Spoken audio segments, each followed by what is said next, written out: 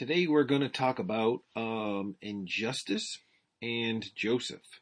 But we're going to start with this glass of water, which it's supposed to be about half empty or half full.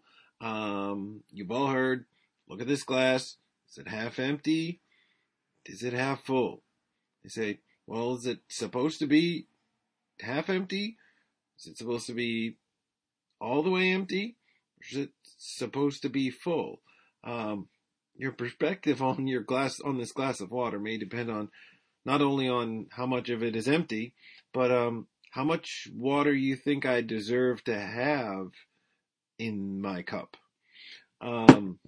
Maybe that will make sense later on. Maybe you'll be just as confused. Hopefully it will make a little more sense. Today we're going to start in Genesis 39 and we're going to look at Joseph and consider if Joseph suffered from injustice. And if so, how did he react to the injustice that he faced in his life? Injustice is defined as a lack of fairness or a lack of justice, a lack of receiving what you deserve or what a person deserves. We're going to start in Genesis 39, and I'm going to read verses 1 through 9. So, if you remember, Joseph had been sold by his brothers into slavery, which sounds bad, but let's pick it up in 39 verse 1. Now Joseph had been taken down to Egypt. Potiphar, an Egyptian who was one of Pharaoh's officials, the captain of the guard, brought him from the Ishmaelites who had taken him there. The Lord was with Joseph, and he prospered, and he lived in the house of his Egyptian master. And when his master saw that the Lord was with him, and that the Lord gave him success in everything he did, Joseph found favor in his eyes and became his attendant. Potiphar put him in charge of his household, and he entrusted his care everything he owned. From the time he put him in the charge of his household and all that he owned, the Lord blessed the household of the Egyptian because of Joseph. The blessing of the Lord was on everything Potiphar had, both in the house and in the field. So he left in Joseph's care everything he had.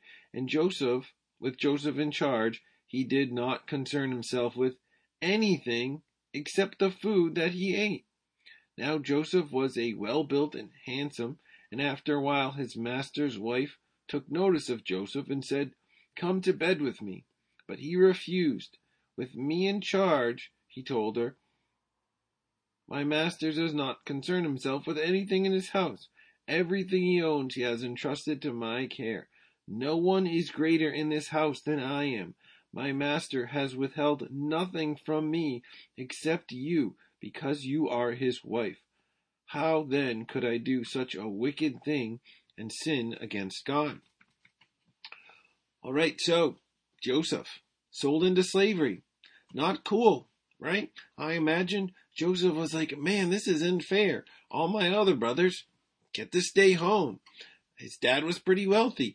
He gets sold into slavery. But is his life really that bad? Are things seem to be going poorly in verses 1 through 9? Or are they going pretty good, right? I think we want to think about Joseph. His dad had some money. Most of the money goes to the firstborn son. Is Joseph the firstborn son? Not quite. Second? Nope. Third? Nope. Fourth? Nope. I'm not going to count down through all of them. Okay. Joseph's 11. Joseph is not the number, so he's the favorite. Okay. But I'm not sure how that would have worked out. But Joseph was not really number one in line exactly. I could be misunderstanding that, but we go here to where maybe he's his dad's favorite, but he's got a lot of older brothers, to one of the top officials in Egypt has him in charge of his household, right? And we see in these 9 verses, we see 4 or 5 times the Bible saying Joseph was prospering. God was prospering him. He was prospering Joseph so much that it was so obvious. Potiphar's like, I got to put this guy in charge of things because God's going to prosper him and he's going to prosper me. And he's going to prosper things in my house. He's going to prosper things in my field. God is just blessing Joseph so much, right? He's got the number 1 job in this top official in Egypt, a very wealthy and powerful nation. And how much of Potiphar's household can David use? Okay, it says, my master does not concern himself with everything. Everything he owns is entrusted in my care. No one is greater in this house than I am. Okay, so you say, man, it was really unfair that Joseph had those things stolen away from him. He is a slave, but he sounds like actually life is doing pretty well. Okay, he's doing pretty good for himself, right? He's on the career ladder, he's close to the top. He's the top trusted guy, and a guy that's the captain of the guards of the Pharaoh. Okay, so he's doing well. So it's like, is he a victim and he's had a great injustice done to him, or has things actually going very well for him? We don't see until verse 9. We see God prospering him. Does it say here God prospered him because he was righteous? Because he was faithful? Because he was living according to God's commands? And verse 9 talks a little bit about, gives us an indication of his character. We didn't really see much of an indication of his character before this in the story. And it doesn't say because he was living this way, God blessed him. It says God was blessing him. God was blessing him. God was blessing him so much his boss saw it, everybody saw it around him. So,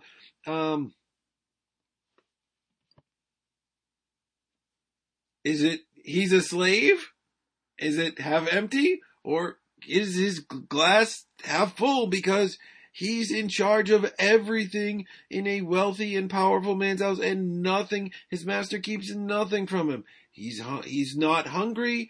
He's not cold. He doesn't need anything. Okay. And he says to, Potiphar's wife, his boss's wife, I don't need anything.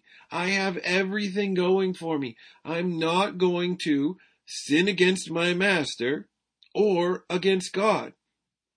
And when I see this, I think, man, Joseph isn't thinking about, man, those such wrong things were done to me, and I'm such a miserable guy. He seems to me more of a glass half full kind of guy.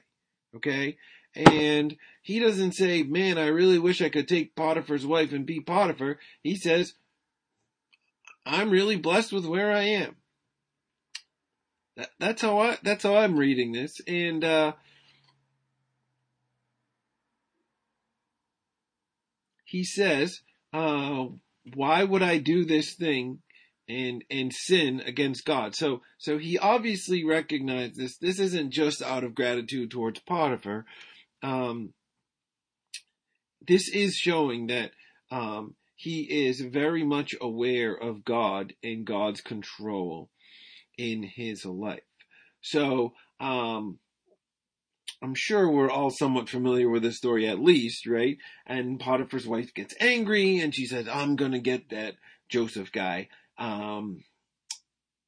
Let's see, let's read verses 19. Let's pick up in verse 19, Genesis 39:19. And she says to her husband,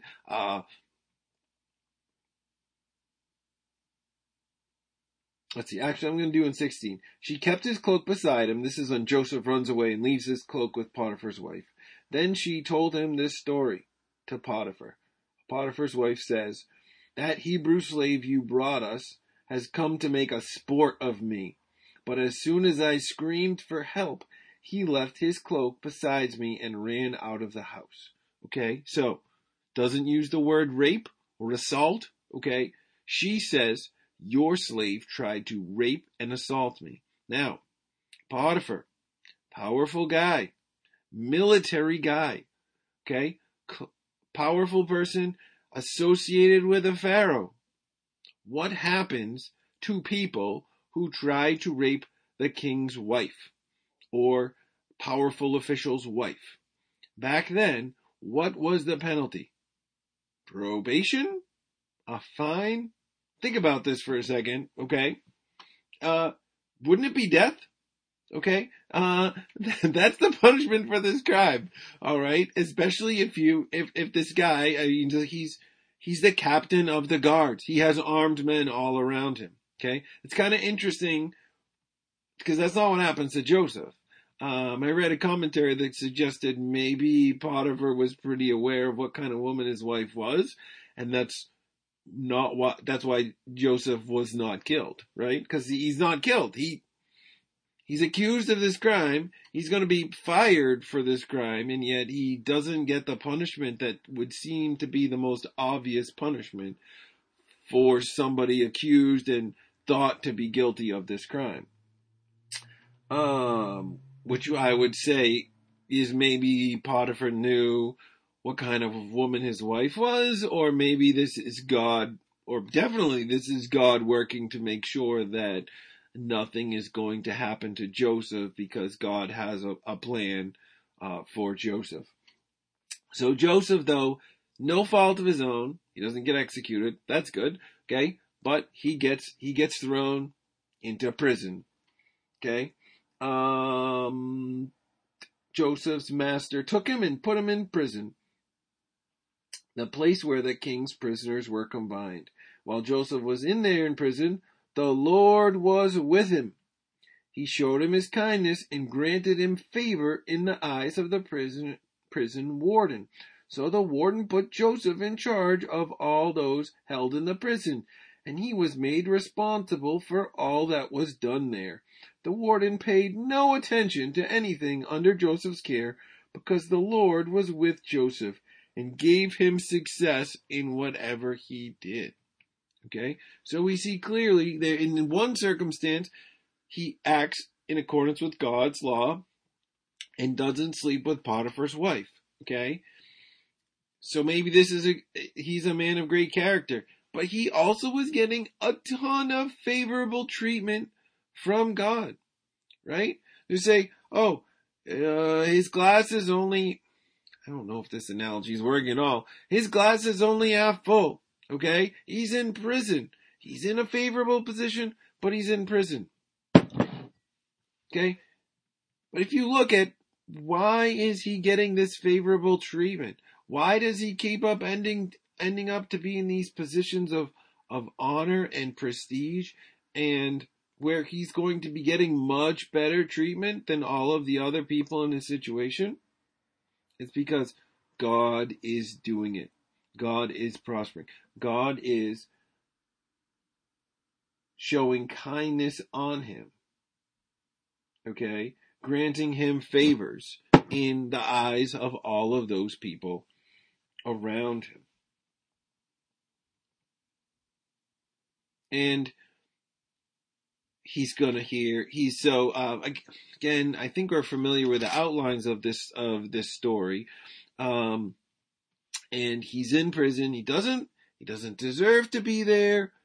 But then again, God's really helping him through and making it as good, I guess, as Egyptian prison could be 3,000 years ago.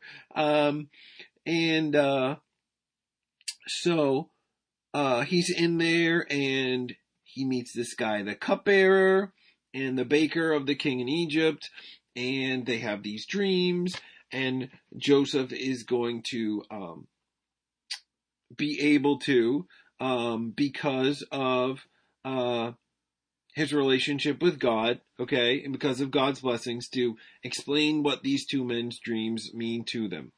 So, and I think this actually, we kind of get in these next verses a little bit of insight into what Joseph is thinking at this point, right? We don't really have much on behalf of I guess Joseph said, we kind of see before, he appreciated the position he was in Potiphar's household. Let's see, Genesis 40, starting in verse 12. This is after the cupbearer had told Joseph about the cupbearer's dream. And Joseph says, "And this is what it means," Joseph said to him. "The 3 branches are 3 days. Within 3 days Pharaoh will lift up your head and restore you to your position, and you will put Pharaoh's cup in his hands, just as you used to when you were his cupbearer. And when all goes well with you, remember me and show me kindness. Mention me to Pharaoh and get me out of prison, for I was forcibly carried off from the land of the Hebrews, and even here I have done nothing to deserve being put in this dungeon." Okay? When you put it like that, it sounds like this is a pretty miserable place, right? When he's describing his life story, right? Joseph's description of his life story is, "I was forcibly carried off from the land of the Hebrews, and I have done nothing to deserve being put in this dungeon." Well, that sure sounds like he's a victim of great injustice. When people are a victim of great injustice, they can become bitter. They can become angry. They gotta find somebody to blame. You know, when bad things happen to us, often the last people we blame is ourselves. The first people we blame is somebody else. My family, my coworkers. Why can't other people around us realize that they don't appreciate me? I'm the victim in this situation. And so Joseph was a victim. Okay? Two times. Okay? God's blessing him in many ways. He's also a victim of injustice. And he says to this cupbearer, "Hey, 3 days, you're going to be with Pharaoh. Please remember me." Okay? And the cupbearer's like, "Great." Cupbearer returns to Pharaoh's presence, gets his job back. Okay? Just as Joseph had said in 40, verse 23. And the cupbearer, however, did not remember Joseph. He forgot him. Oops. Now, people forget, I forget things all the time, right? But like, come on, you're in prison, okay? And you have a dream, and then some guy says, "Hey, this dream means you're going from prison to Pharaoh 3 days from now." Pretty dramatic thing. Don't you think you should remember that, like, 3 days later? Like, that should have really made a really good impression on you. Be like, "Oh yeah, now that I'm back in a position of prestige where I have the ear of the king, like, I can remember this." Forgets him, out of his mind. Okay? This is another injustice, maybe. Okay? Another injustice. And, actually, when you think about it, right? If this cupbearer is Joseph's friend, he's been mistreated by his friends, okay? His boss Potiphar kicked him out for actually no reason, okay? Mistreated by his friends, mistreated by his boss, okay? And mistreated by his family, okay? Who sold him into slavery, okay? He was the victim of a lot of injustice. If he thought about that, man, should have made him angry at the cupbearer, his boss, his family. I'm only supposed to do 39 through 40, but I'm going to skip ahead and read something in verse 45 because I don't think that Joseph dwelled on the injustices done to him. Okay? If Joseph's life was only half full, okay, I don't think he really worried about what was missing. Many years later, Joseph bumps into those brothers, the brothers that sold him into slavery decades before. Joseph said to his brothers, "I'm Joseph. Is my father still living?" And his brothers were not able to answer because they were terrified at his presence. Why were they terrified at his presence? Because they had done a great injustice to him. A great injustice, right? They're terrified. Then Joseph said to his brothers, "Come close to me." And when he had done so, he said, "I am your brother Joseph, the one who sold you into Egypt. Now do not be distressed, and do not be angry with yourselves for selling me here, because it was to save lives that God sent me ahead of you. For 2 years now there's been a famine in the land, and for the next 5 years there will be no plowing and reaping. But God sent me ahead of you to preserve for you a remnant on earth, and to save your lives by a great deliverance. So it was not you who sent me here, but God. It was not you who made me father to Pharaoh, lord of entire household and ruler of all Egypt." Wait, did he forget about that injustice? Did he forget about the emptiness in his glass? I'm kind of thirsty, and I think, if you look at his life, there's a lot of injustice. A lot of things stolen from him. Time with his family, his career, okay? Lots of things stolen from him, but he doesn't dwell on the injustices, okay? He thinks about the blessings, right? He thinks about all of the water in his cup. Because who put that water in his cup? How much water did he deserve? How much in our life do we deserve? Maybe we don't deserve the injustices, but where are all the blessings from? Right? He doesn't think of that. Joseph doesn't seem to dwell on the injustices in his life. He seems to dwell on the positives, on the blessings, on how God has used things that in some ways are terrible, but in other ways have worked great things in his lives, like allowing him to save people in his family, allowing him to save many people.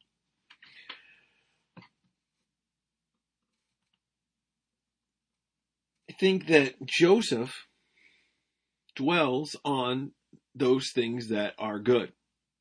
In Philippians 4, it reminds me of Paul, who wrote, "I'm not saying this because I'm in need, for I have learned to be content in whatever circumstances. I know what it is to be in need. I know what it is to have plenty. I have learned the secret of being content in any and every situation, whether well-fed or hungry, whether living in plenty or in want. I can do everything through him who strengthens me." Paul could be in hungry, whether he was hungry or cold or tired. Okay? And Joseph may have faced some of those things, but he also faced when he was a victim of injustice. And he could be content. How could he be content? Because he had faith in God. And we see, if we don't see that too much along the way, we see that clearly in chapter 45, where he says, this was God's plan. Okay? And he doesn't seem to be somebody who's keeping track of the injustices and weighing them off with the blessings. He seems to be somebody that just pays attention to the blessings. Another verse, and I don't know, maybe I'm trying to push the water too far, okay? God didn't promise us, we aren't born with a promise that our lives will be full glasses of life. All blessings all the time, okay? We don't deserve that. That's not something that we have a birthright to or a promise to, okay? we need to be thankful for all the blessings that we do have. Joseph recognized that. Perhaps one of the more famous verses in the chapters in the Bible, Psalms 23, David says,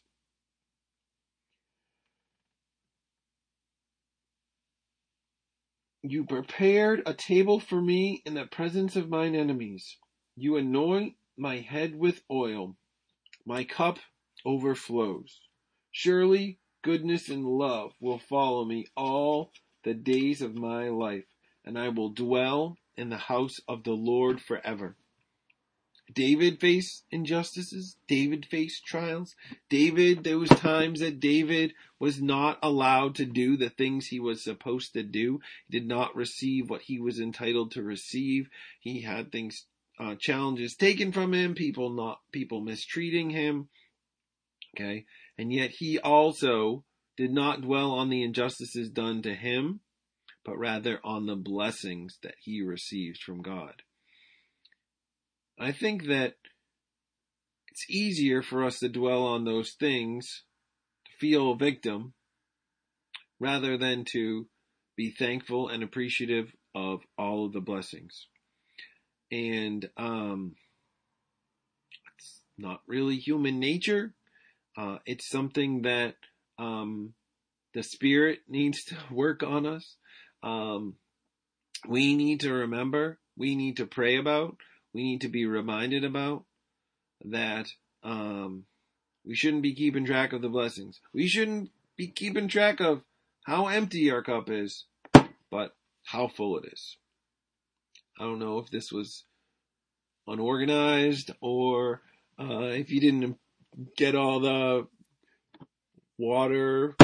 But even if you don't, at least we can think and be reminded of how Joseph was able to make it through many trials and many years of suffering, and not become bitter, but still see the blessings that God put in his trials, the great things that God achieved in his trials, and see his life not as a life full of injustice, but as a life full of good work for God's people.